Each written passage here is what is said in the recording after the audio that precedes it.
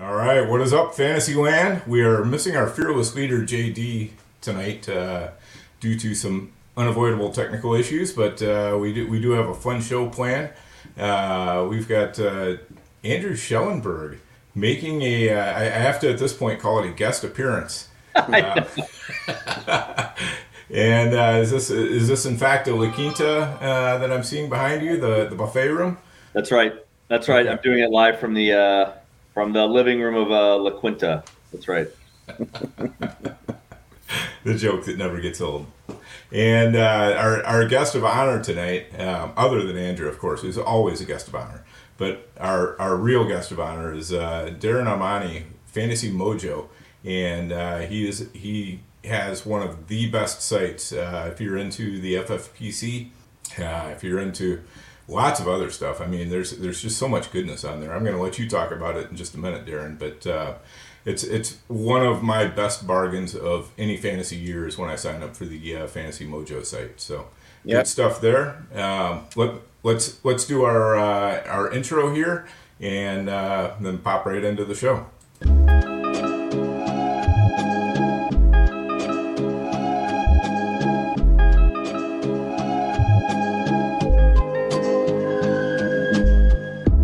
District, you know the Pope listens. Dynasty, our religion, for the blokes missing. On all of these trades, on all of these plays, on all of these grades. By the end of the day, y'all getting played. So, what you gonna do next? Try to fill up that flex? Send the homie a text? That trash offer's the best? You try to make it complex, then they text you back. Now all of a sudden, they don't make any sense.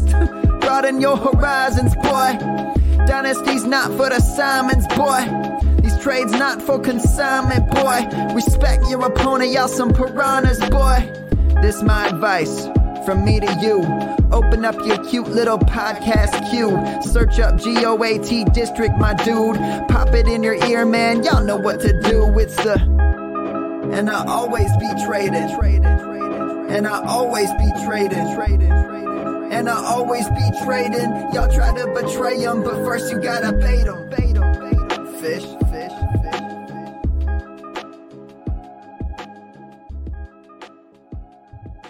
All right, welcome back, everybody. And just real quick, a couple of housekeeping things.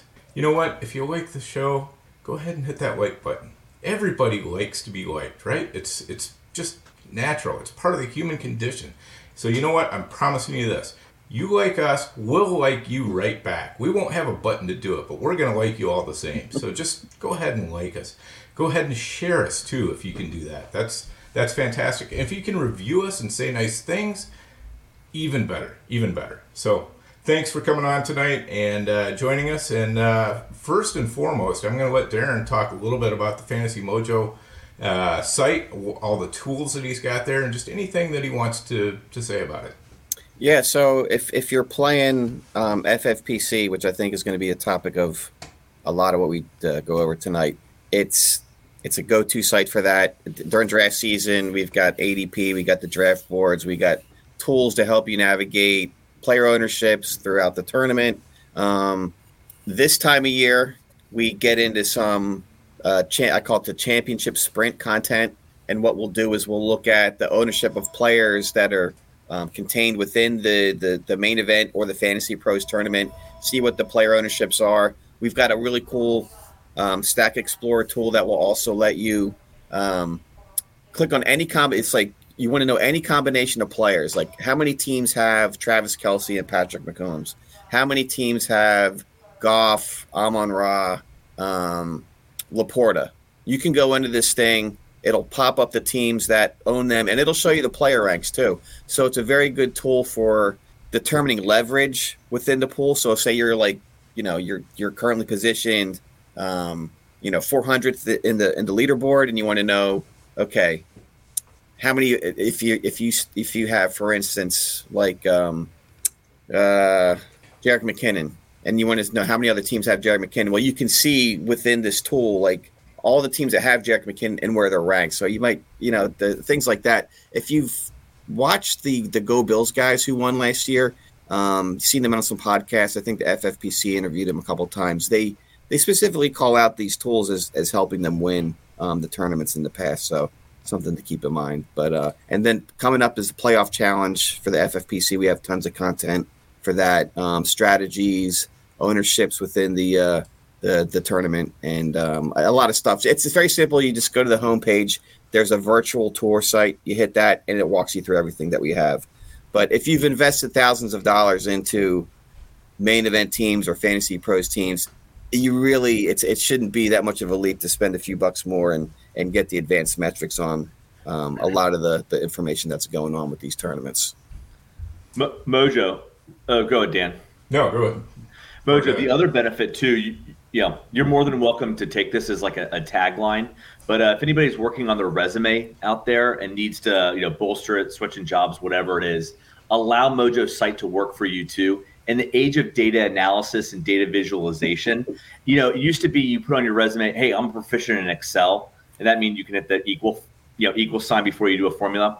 Well, look, if you work on Mojo's site, you can now say proficiency in Tableau. You're a data visualist artist if you're able to navigate Mojo's site. Data analytics and visualizations, creating dashboards to propel you to success. There you go. Say now you're on your resume, bolster it and say, hey, I subscribe to Mojo's site. I'm proficient in Excel and Tableau. Whatever works. Exactly. As long as you're winning at the end of the year. That's right. That's the main thing. And it's fantastic information. I use it literally all year long. The playoffs are coming up, and you'll have the playoff challenge stuff up there. We're using it right now for the championship sprint.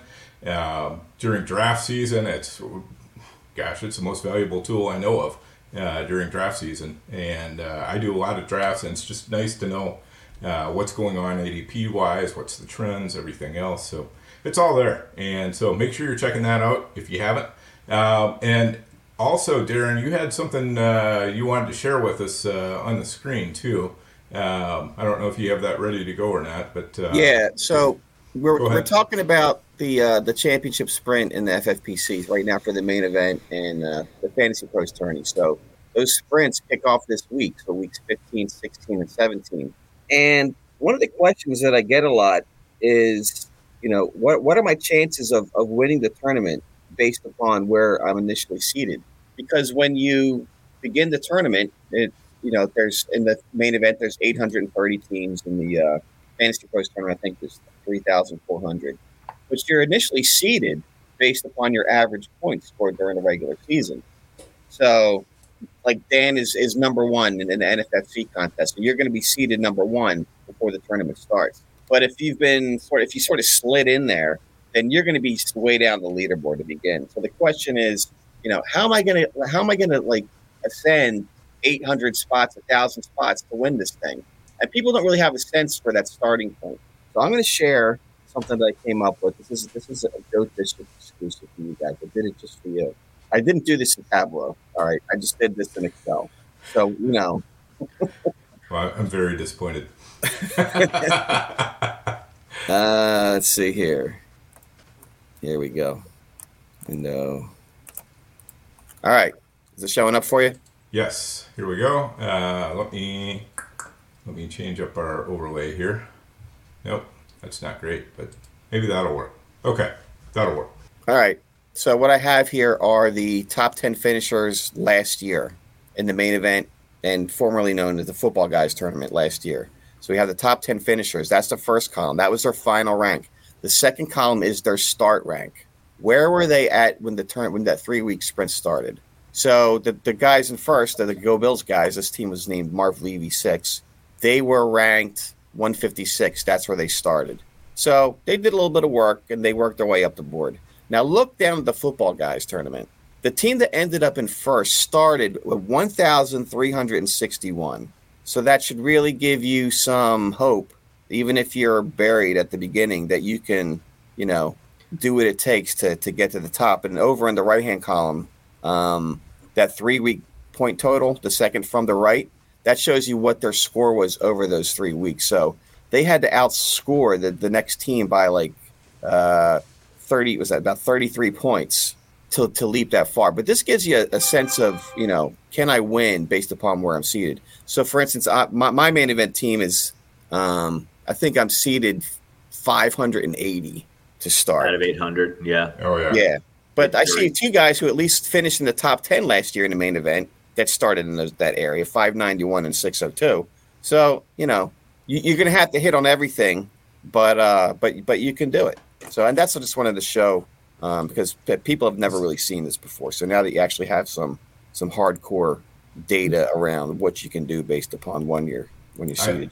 I love it, and one of the main reasons I love it is I have a team in 795th place in the championship sprint for the main. So I'm only I look at it this way: I'm only like 35 places out of very last place. So if I can win it with that, then that will really be a feather in my cap. And Darren, maybe you stop sharing. But if you didn't, Dan, can you share that screen again or no? Oh, I have it. I'll put it back up for you. Do you mind? Because I was actually looking at it too, and one way to improve, and we'll figure out on the fly here is I think looking at your data, the bands were tighter last year. Would be interested in seeing that. I was looking at it this year, Dan, because I was in the main. I was like 300 something, and the first place team is already 22 points ahead of me.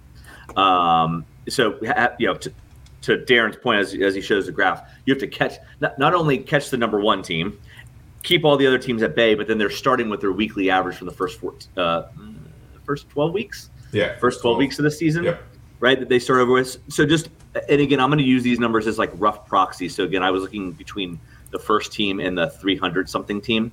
But if you just look at Lou and Brew Maine there, they started with 158, right? Last year, the 6OT team right above them was 138. So that's a 20-point difference. So it already feels like perhaps there's more ground to catch up this year in the main. And again, a little bit anecdotal. I wonder how much of that is sticky year over year. But just something to consider. One, Darren, for your own Excel proficiency, is considering kind of where the average start was. Where the total start was. Who were they chasing at number one, and kind of how that compares to this year. It's like, right. Well, a 20-point gap last year that had been between making up 1 and 605, but this year 20-point gap is between 1 and 200. I don't know what the right answer is, but just interesting in terms of the spreads year over year. But I love this chart, Darren. This is awesome. Yeah, this is the first year that I did this, so I don't have any history back before that. But see, the problem is the leaderboards disappear off the websites, right? Not good. And then you're like, I don't even remember like how this. So I have to go in and actually set reminders to save this stuff. Yep. No. Anyways, no. This is great. I just wanted to make sure I got the numbers right in terms of the spreads I was seeing this year. So I think that a 20-point gap maybe goes a little bit further this year than it did last year.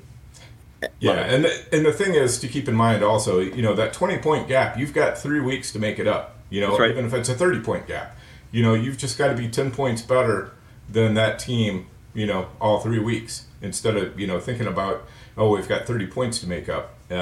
You can have one player really go off and you can make up, like 80% of that just in one shot. So. Absolutely, it's a real shame in the football guys last year there wasn't somebody from like the top 10, so we could benchmark just how many points that 1361 came up, or how many points they had to make up. I mean, it's very very, very clearly at least only like 14 points between 65 and 1361. So pretty tight band there in terms of being able to make that up, as you said, Dan, over 3 weeks. Yes, definitely. All right, and before we get into the rest of the show, we are going to pay a bill here, and normally JD would do his little Batman sounder, which I do not have access to. But I'm supposed to do something, to let them know where the break is. So there it is.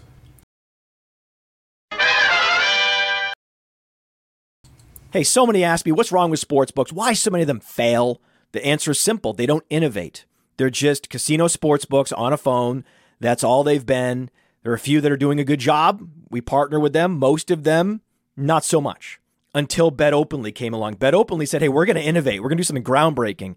We're going to have peer-to-peer betting in all states, and you pay 1%. When you win, you pay just 1% on your winnings. You heard that right. It's 1%. With code Underworld, you qualify for just that 1% transaction fee on Bet Openly. It gives you ultimate flexibility to set your own lines and browse lines that others have set. Think about it. That's what betting should be. And now that is the reality. BetOpenly.com. The code is Underworld. Check it out. All right, and we are back. Okay, so I thought for today we'd just kind of go through a couple of the hot topics, that are foremost on people's minds, and then talk a little bit about the championship sprint, and this kind of delves into playoffs in general too. So if you're not necessarily doing FFPC, a lot of this stuff is going to be still relevant for you as well, especially the last topic as we get to the end. So first off, let's talk, Darren, a little bit about Justin Herbert. What a sad state of affairs. Fractures the dreams of so many of his managers and potentially those of the Keenan Allen managers as well. And with that fractured finger, he's done for the year. Easton stick, insert your hockey joke here. Can he pull a Jake Browning, do you think, and keep targets afloat for all the members of this offense, or is this really going to torpedo the Chargers? What do you think about that first, Darren? I think the targets will be there, but I mean, if you watched him, he's kind of a bit of a cowboy, and he had the fumbles too. So I don't know that it's going to be. I guess the question for people is this somebody I should start, right? Mm-hmm. And I don't know that at least the first week out there that you're going to have any sort of confidence that he's a startable asset. Now, you saw Keenan Allen did not practice today. Mm-hmm. So who's he going to be throwing to if Keenan Allen is not playing? So it's going to be Quentin Johnston. It's going to be maybe Josh Palmer comes back, which would be good. I think Josh Palmer is maybe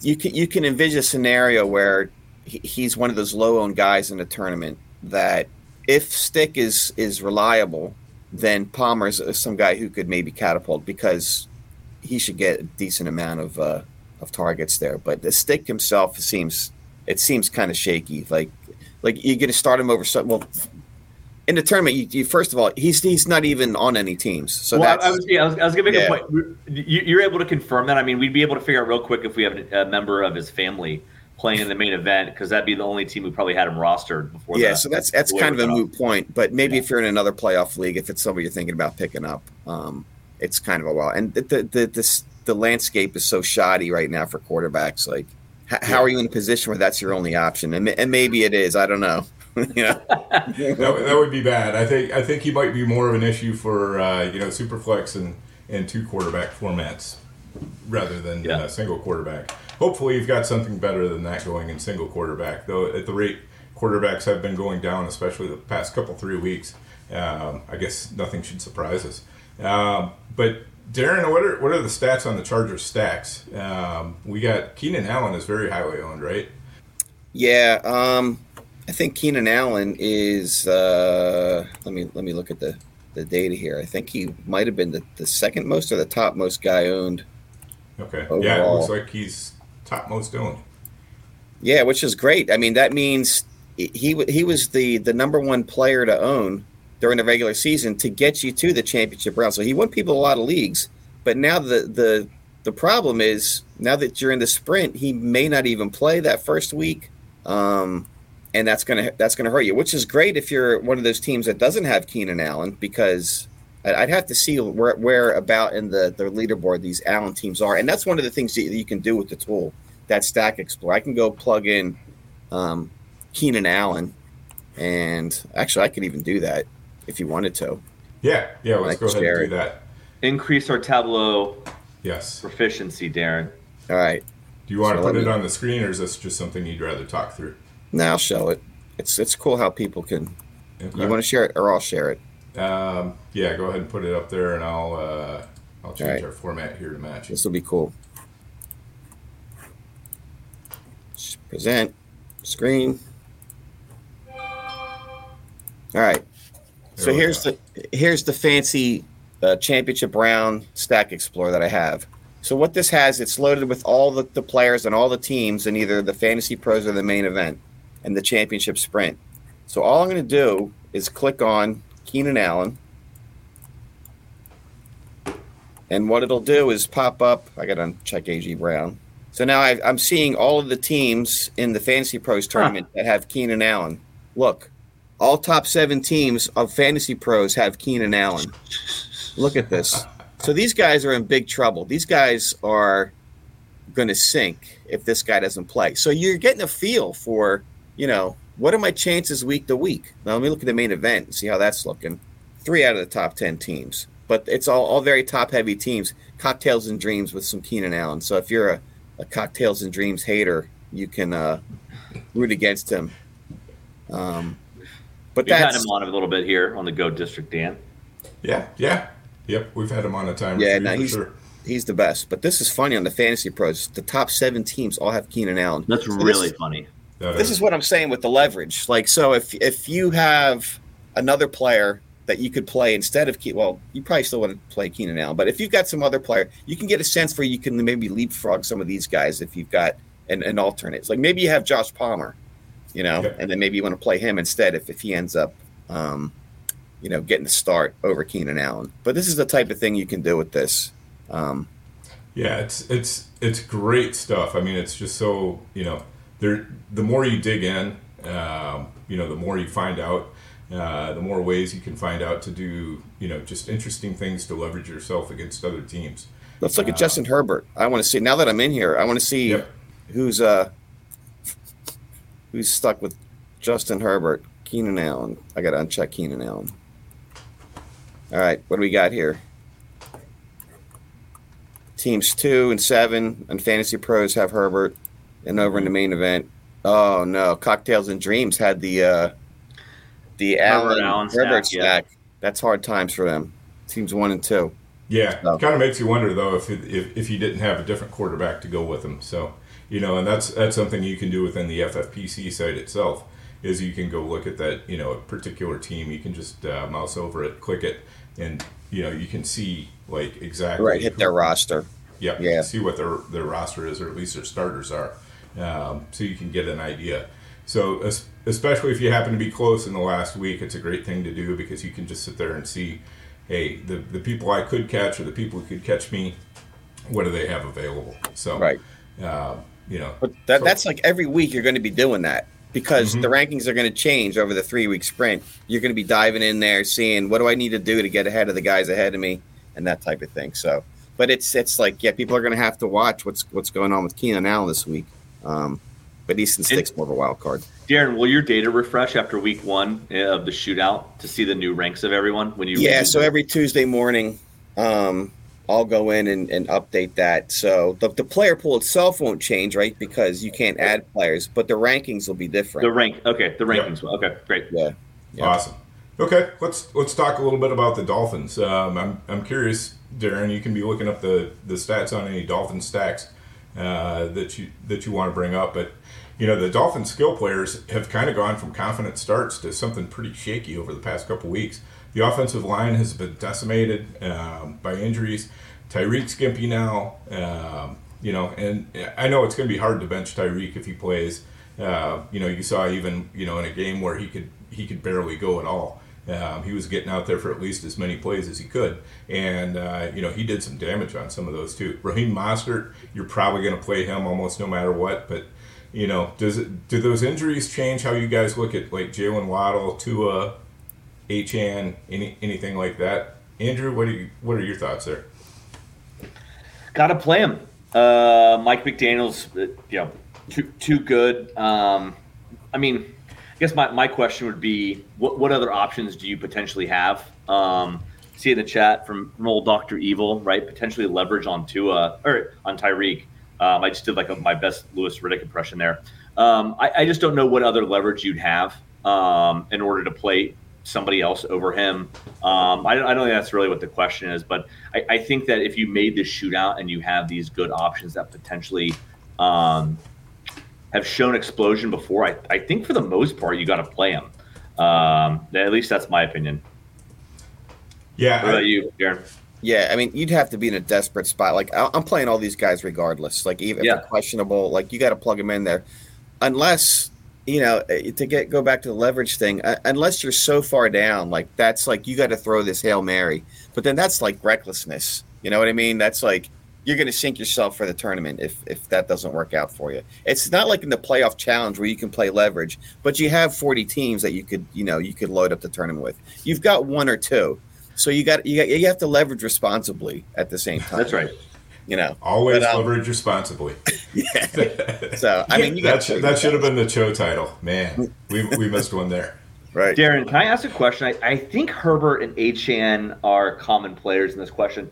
And I may have missed it. You may have done this before. Whatever happened with that guy who rage quit on like half of his team? I'm pretty sure it was like Herbert, Lamb, Achane. Oh, he dropped him. I didn't really go back and follow up on that. Do we know? Okay. That was a great tweet by you. That was an intentional, like the guy was just pissed that he lost his playoff game and he just dropped the players. Rage dropping, yeah. Rage quit. And I think that guy made the shootout too. Very, very interesting. Yeah.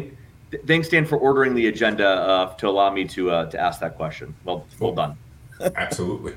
And we've seen him undo drops before, but those were clearly mistakes. Or during the regular season, if somebody drops like that, they'll undo it because you can't put those guys back in the player pool to let somebody else pick them up. But in this case, like the week 11 final drop deadline had been in there, and nobody else could pick them up. Yeah, unless the guy thought maybe he could do that too. You don't know. Like I was saying on the Deep End show, like as these tournaments grow, like the players' understanding of the rules, like it's out there. You see guys who don't realize that when you get to $0 with your fab that you can't make moves anymore. They're like, why can't I add a player? Why isn't there first come first serve? Like these are legitimate questions you see in the lobby chat. I'm like, guys, there's a lot of newbies, especially on the Fantasy Pro side. Yeah. I can't imagine that. And Dan and I chatted about this. You can't imagine Alex had much sympathy for that guy, even if you tried to go back to him and say, "Hey, sorry, didn't know the rules. I had made the shootout, and I'd like all those players back." There's you're not going to get much sympathy. He made the shootout. I mean, I don't know what they're thinking. Because they did make the shootout, right? I think that was like 1 or 2 seed. Yeah, it was really good shit. I think a little bit of tougher question, Darren. Texans. They were looking good. Stroud was looking good. Nico was looking great. We love Tank. Obviously, he's been out a couple weeks now. How are we feeling about the Texans' options, especially with some uncertainty around Stroud's concussion protocol as we enter the tournament? Because if maybe you snuck a Stroud team in there, that'd be great leverage on the field, potentially. How are we feeling about the Texans? So CJ Stroud is the 5th most owned quarterback. Oh, then never mind. Yeah, okay. But that seems really bad. If there's no Nico and there's no Tank Dell, all right, so you're down to Noah Brown. Like Noah and Brevin. Brevin, Robert Woods. I mean, plus their schedule's hard. They're at Tennessee, then they play Cleveland, and then Tennessee. So it's not like, what's this guy going to do? I mean, he might. You're probably still going to play him. Like, what better option do you have? But you just really got to sort of minimize your expectations. Like I don't see, especially with Noah Brown, I saw you had on the sheet. Like Noah Brown is not. When has he succeeded as the number one? I mean, I don't think that even with the Cowboys that wasn't the case either. Right. Yeah, exactly. And Noah Brown has definitely done his best imitation of the peace out guy. And just faded from view over the past couple weeks. So if you're on the Texan stacks, I think it's probably time to pivot. Though unless you're in desperate straits. I mean, we do sometimes see quarterbacks get the job done. If I was going to start anybody out of that mess, I would probably start the running backs. Like maybe Singletary, maybe Stroud if you're in a desperate position. It kind of depends on who else you've got at quarterback. You might be just kind of roped into having to start Stroud. So. If Schultz comes back, maybe that's a play. Like I can see him having some success with tight end premium. And there's only there's 6 Stroud Schultz stacks. I'm overall I'm not sure what the Schultz situation is, but I mean maybe he has some luck. Yeah. So these are things that you want to be doing if you really need to be throwing the Hail Mary. If you're somewhere in the top 50 teams or something like that, these moves might not be for you. is pretty much what it comes down to. So let's go through and any other quarterbacks that you'd like to talk about, Darren, as far as like ownership and stacks that are going on with them. Anything that you found interesting when you were perusing your own data here? Yeah, when I looked at the ownership, the most owned quarterbacks, I was really surprised that Patrick Mahomes was down to 21. I know he's had an off year, but that seems really, really low. And maybe that's a function of his draft capital. Even though he hasn't been terrible, like given where you drafted him, like those teams haven't been able to sort of overcome the cost. So Mahomes, if you have Mahomes teams, and if he can suddenly turn it on, that's going to be very helpful. And again, I would use the Stack Explorer, plug in Patrick Mahomes and see where these guys are at and see what chance he had. Now I was a little happy because I was a disciple of the Mahomes Kelsey thesis, and that's the team that I got through in the main event. And there's only 22 of them. But then when I looked in the Stack Explorer, it's like, well, I'm like number 18 out of the 22. I'm like way down. It's like, so what do I got to do to get ahead of these guys? I'm going to have to do some other, smoke and mirrors to do that.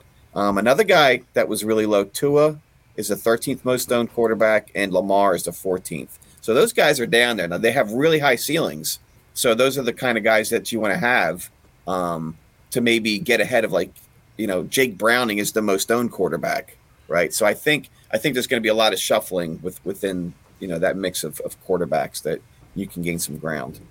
Yeah, one I thought was really interesting was Pat Mahomes and Rashee Rice was there are only 3 with that stack in the tournament on the main side, and only 38 on the Fantasy Pros side.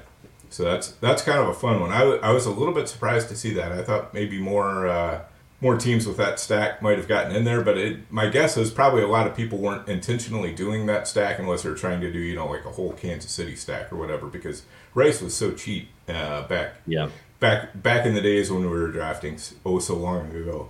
Yeah, there were probably tons of Mahomes Tony stacks that have since been eliminated and they got rid of them. But I guess if there was one, like if you looked at how many were in existence at any one time, it was probably Tony. Stafford is another guy that Stafford Puka stacks. There's 13 of them. Stafford Cooper Kupp is 4. There's only 4 of those. Golly, yeah. I like the one that stood out to me when you said it was the Lamar Jackson one. That's interesting. Yeah, he's most tied to Zay Flowers.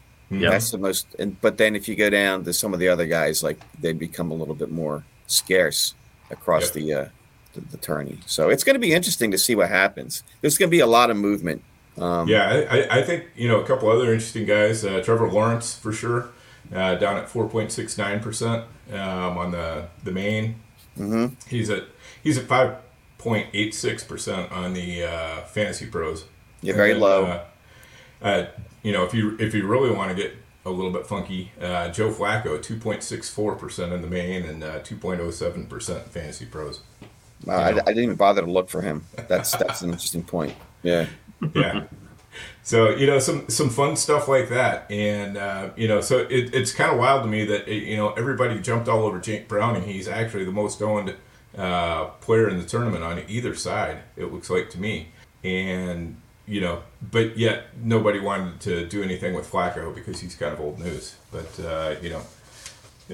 hey, he can still sling it. So if you're one of those teams that's way down there and you've got a Flacco, that might be your ticket up towards the top. To pass a lot of other teams. So fun stuff to take a look at. Any other thoughts on that, Andrew? Yeah, just nonsense thoughts. I'm looking at it and I see, the ones that make sense are like a Mariota. Like I'm in on that, right? If you have a Hurts team, you might as well. I mean, I think that Jake Browning underscores the point of just having a backup, having a second or potentially third quarterback available to you. The least owned is Trey Lance, but even then, while Wild makes you could talk yourself out, into it after a couple of hoops. The one that really catches my attention, and I'd love to see how they drafted, I'm going to have to go and unpack that one, is Anthony Richardson. He made it onto 2 championship football guys teams. And so I just don't know if they're like a Gator fan or a Colts fan. They're like, no, I'm going to drag him in memoriam with my championship roster, or this is just like a team that's just unattended to. But I really enjoy looking at that one, the Anthony Richardson one. Yeah, there's guys who check out. There's 7 Joe Burrow teams. So it's just that's some in memoriam type shit there. Yeah, and props to Dr. Evil as the third best Flacco team in the main. You got 4 Kirk Cousins teams even. Like, I don't know how these guys, they made the sprint. And they just They did. Yeah. They thought it was best ball. I don't know what's going on. Well, they saw the Go Bills guys and everyone else like doing those like championship roster printouts and framing like a jersey in the back. They just wanted to make damn sure that if they won the whole thing, they were able to get their favorite player on that plaque. That's the only way this makes sense. Yeah. Is for plaque purposes. Looking ahead. Smart. Love it. All right. Let's just kind of jump through, talk some of the low-owned running backs that you're seeing, Darren, and which ones look most interesting to you. I think Eckler is the guy who jumps out because he sank so many teams. And Dan, you and I know this very well, how he can destroy your team if you spend a lot to get him. But some of them, there's 4.69% ownership of Eckler. So a lot of guys were able to sneak through despite his underachieving. And then Bijan's really low too. I mean, he totally destroyed teams. We know that. But now they're looking good. Bijan, Barkley, Eckler. Barkley. Yep. Those would be my favorites among the lower owned running backs. Yeah, I really like them. I like James Conner as well. Aaron Jones would be interesting if he could ever, play the game of football again. Same with Jonathan Taylor. They're both pretty low owned. Taylor's up at 6.25%, but that's still relatively low compared to the field. So it's some interesting guys there, and I think those are the places where if you've got them, you can hope that you're able to differentiate enough. Because probably the guy, I would guess I haven't looked this up, but I would guess that most of the Eckler teams are probably towards the bottom of the field.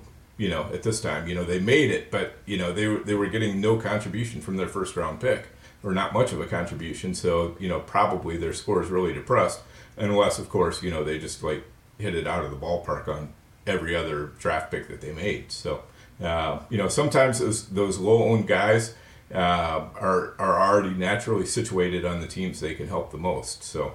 Right. And with the volatility at running back, like the top owned players, the top 10 is Mostert, Kamara, McCaffrey, Kyron, ETN, Achane, Pacheco, White. I mean, all you need is some of those guys to bomb out, and then you're going to pass them. So that's kind of, those guys are probably up at the top of the board because they're the ones that got you there and have been very successful.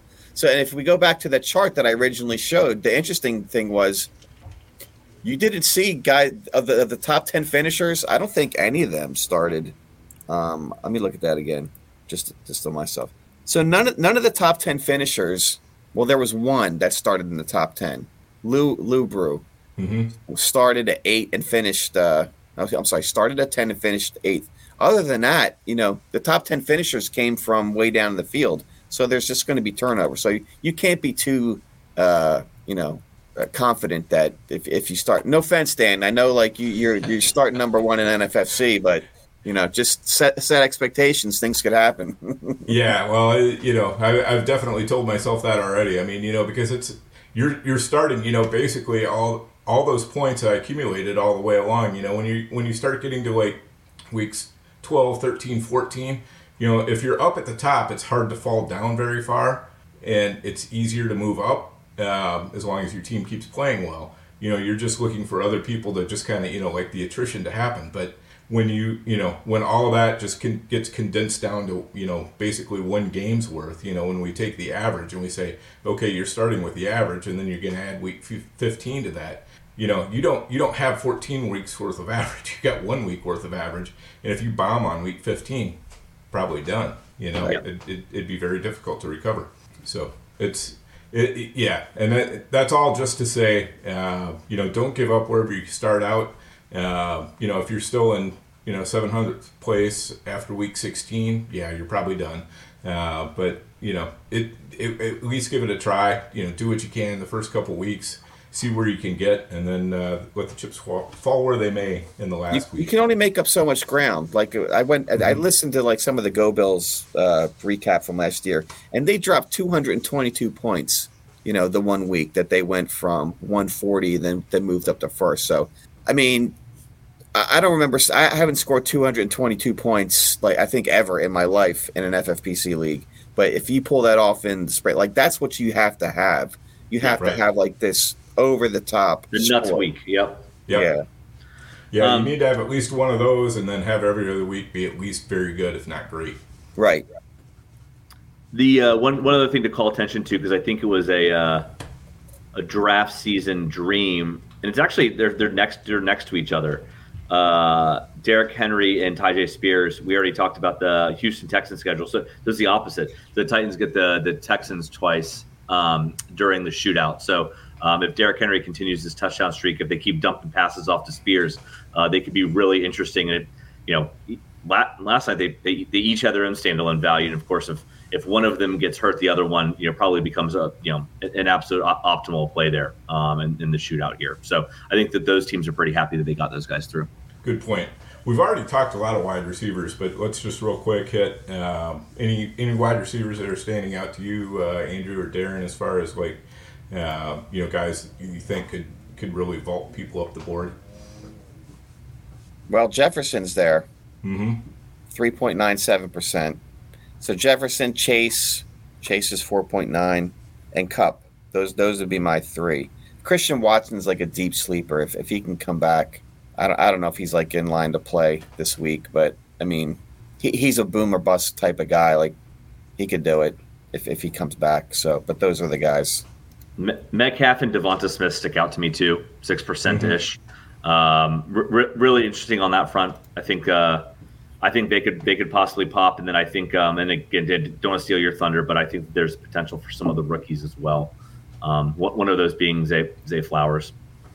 Yeah, those are a couple good ones, and we kind of obliquely already talked about it, but Cooper Kupp, is really starting to pick it up again, and if he has 3 Kupp-like games, and Matt Stafford is like one of the ultimate distributors at quarterback. He's that classic point guard type of guy, and he's just going to get the ball out to the guys who are getting open. So Kupp is a guy I would love to have in my on that team that is in 795th place. Unfortunately, I don't, but that's exactly the type of guy you're looking for if you're down there. All right, and I don't know if we lost Andrew or not, but we'll move on to tight ends, and hopefully Andrew will come back. The La Quinta monster got him, I think. I think so, right? Yeah, the waffle machine shorted out, and I had to plug my computer in. Gotcha. All right. I'm alive. We'll let you do it. So let's talk tight end real quick, because I think this is actually low-key one of the places where it's a little bit easier to differentiate and maybe get some legs up on the field, because my thought on tight end is it's one of those places where really bad defenses against a tight end really matter, and a lot of times really good defenses against tight end really matter. So it's one of those places where you might pay a little bit more attention to the matchup. And don't be afraid to come off of a chalk tight end if you've got a low-owned option with a really sweet matchup. Denver has been just terrible against, the tight end. Cincinnati's another one.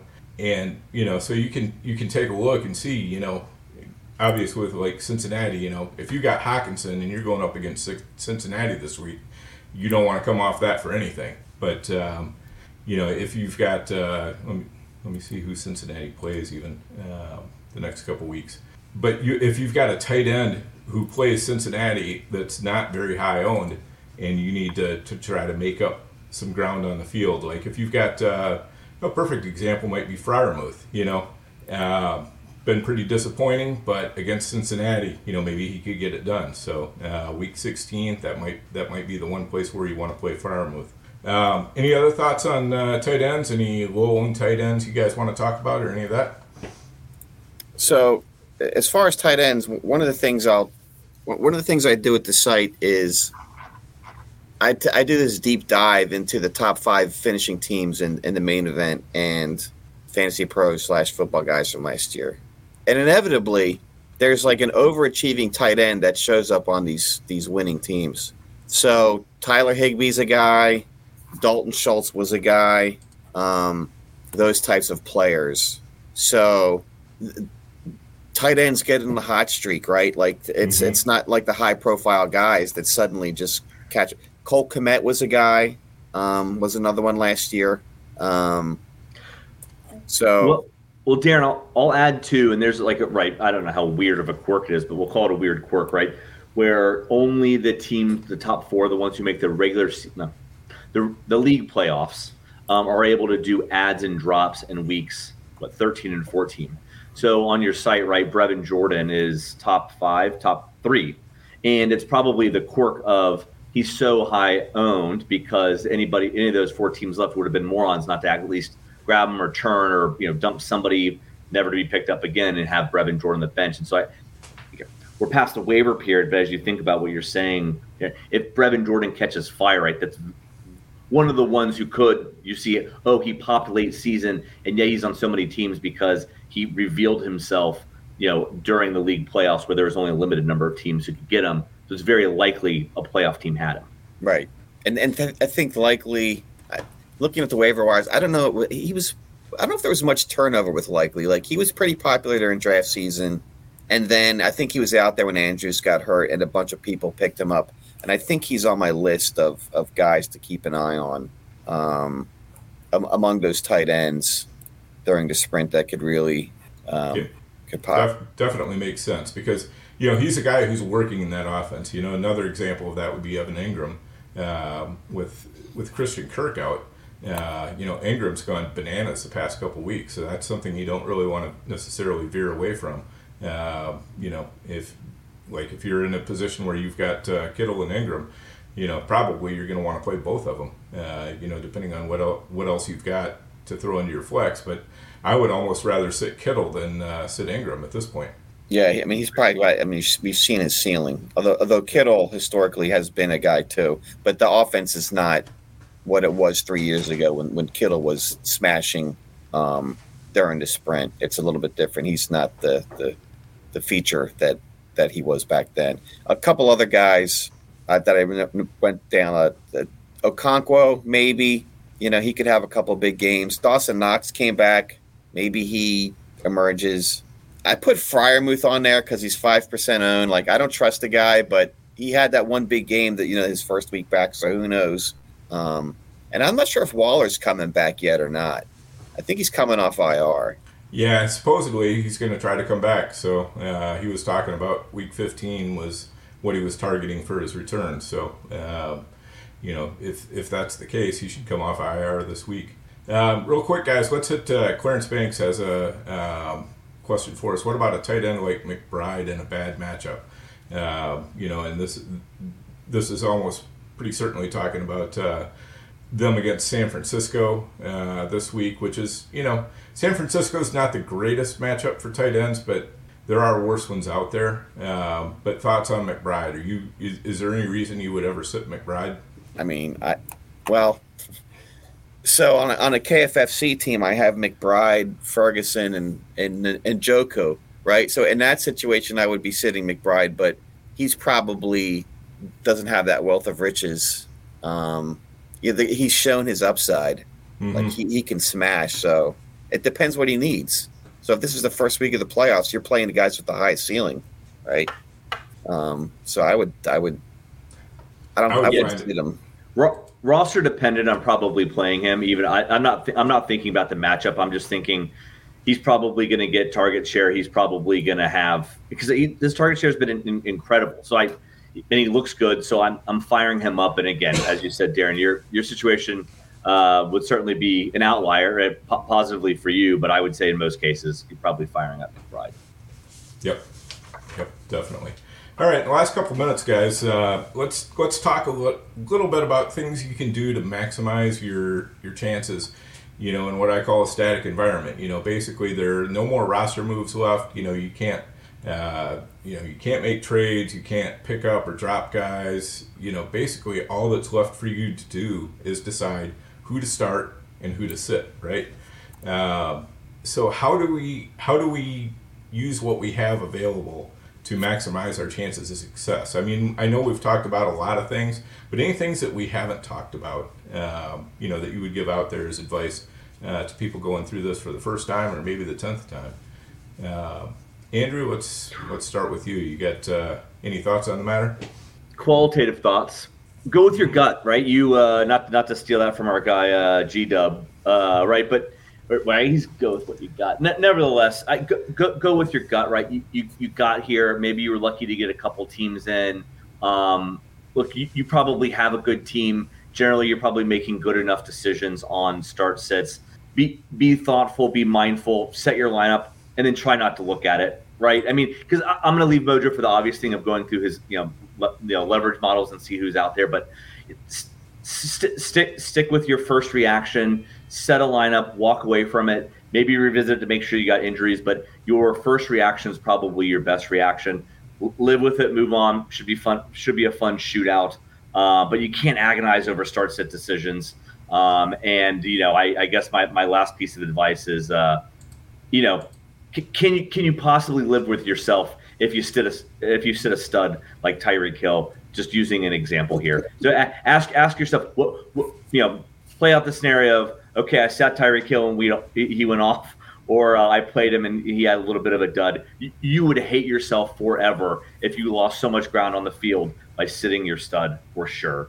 And I would let that rule the day, because I think that's ultimately the common sense answers that will do more good than harm over the course of your career.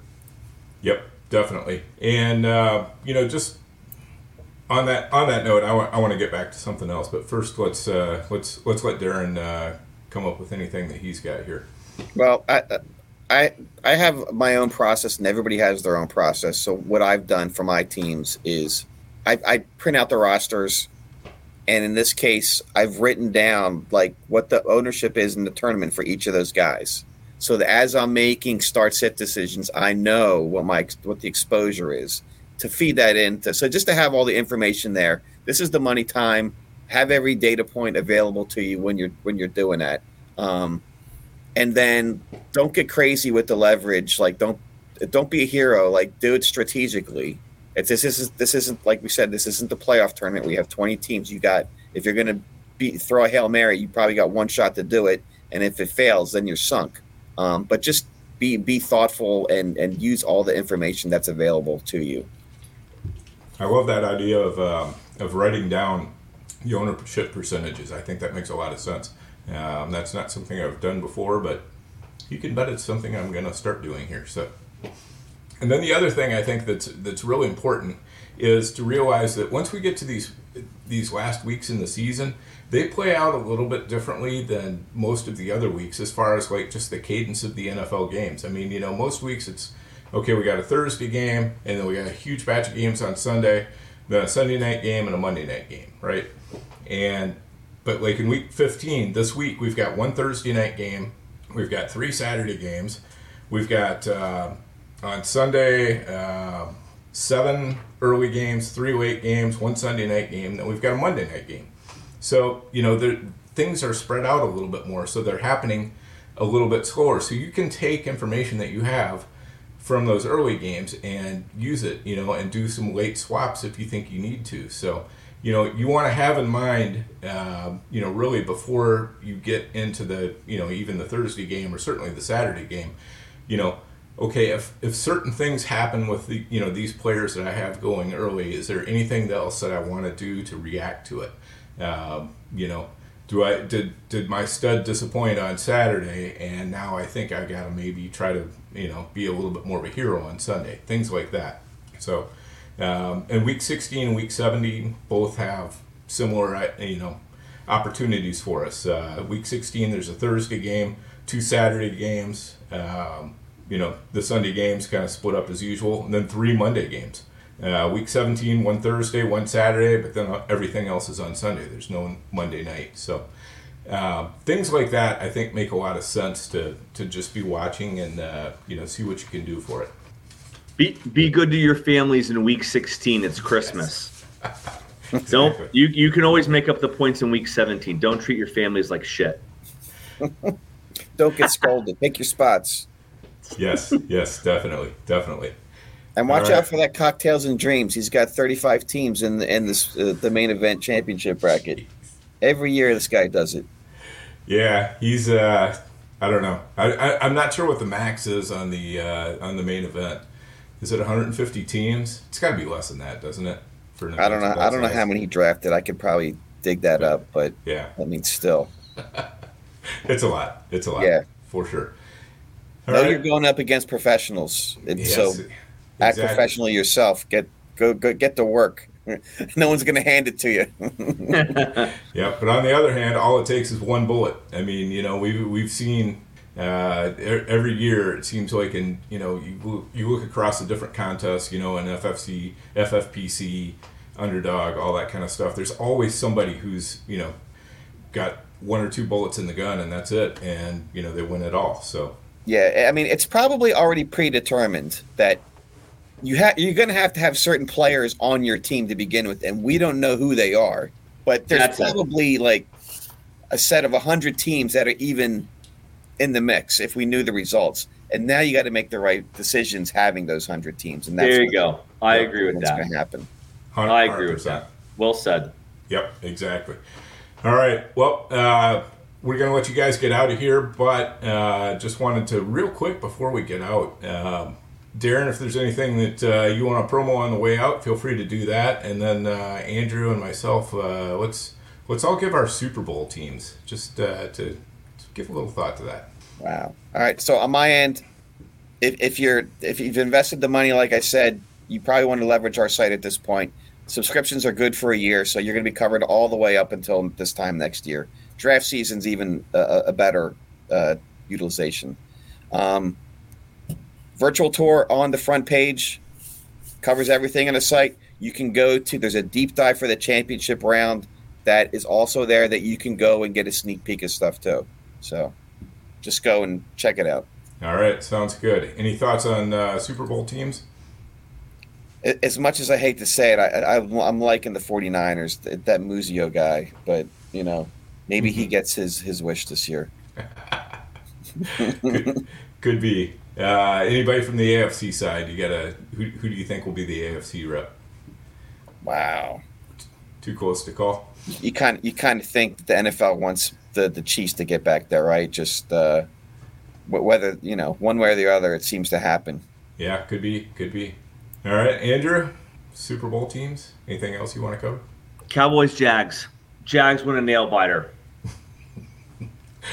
Definitely not talking with your heart there at all. No. Purely lost. Peterson's won before. Peterson lost the resume. Hey, chip in a chair. They just got to get in. Yep. There you go. I'm going with a repeat of the what was it, like the 20? It was the Super Bowl where the lights went out. I'm going with San Ravens, Francisco Niners? and the Ravens. Okay. Yep. And, Harbaugh Bowl. What's that? The Harbaugh Bowl, right? Yes. Yeah. Okay. Yep. So and I think San Francisco takes it. They look too darn good. Yep. All right, so thanks everybody for coming on. Make sure, if you haven't done so before, smash that like, because remember, you like us, we'll like you. It just works that way. Make sure you're also subscribing to the Goat District YouTube and podcast.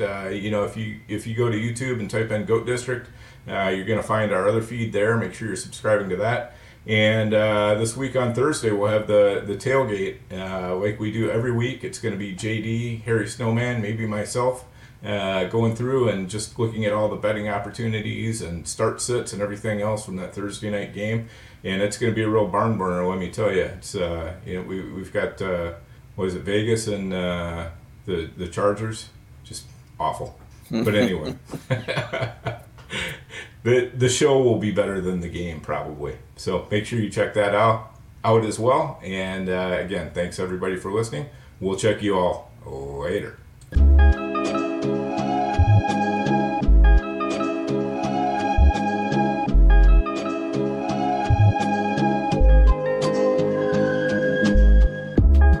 district, you know the Pope listens. Dynasty, our religion, for the blokes missing. On all of these trades, on all of these plays, on all of these grades. By the end of the day, y'all getting played. So, what you gonna do next? Try to fill up that flex? Send the homie a text? That trash offer's the best? You try to make it complex, then they text you back. Now all of a sudden, they don't make any sense.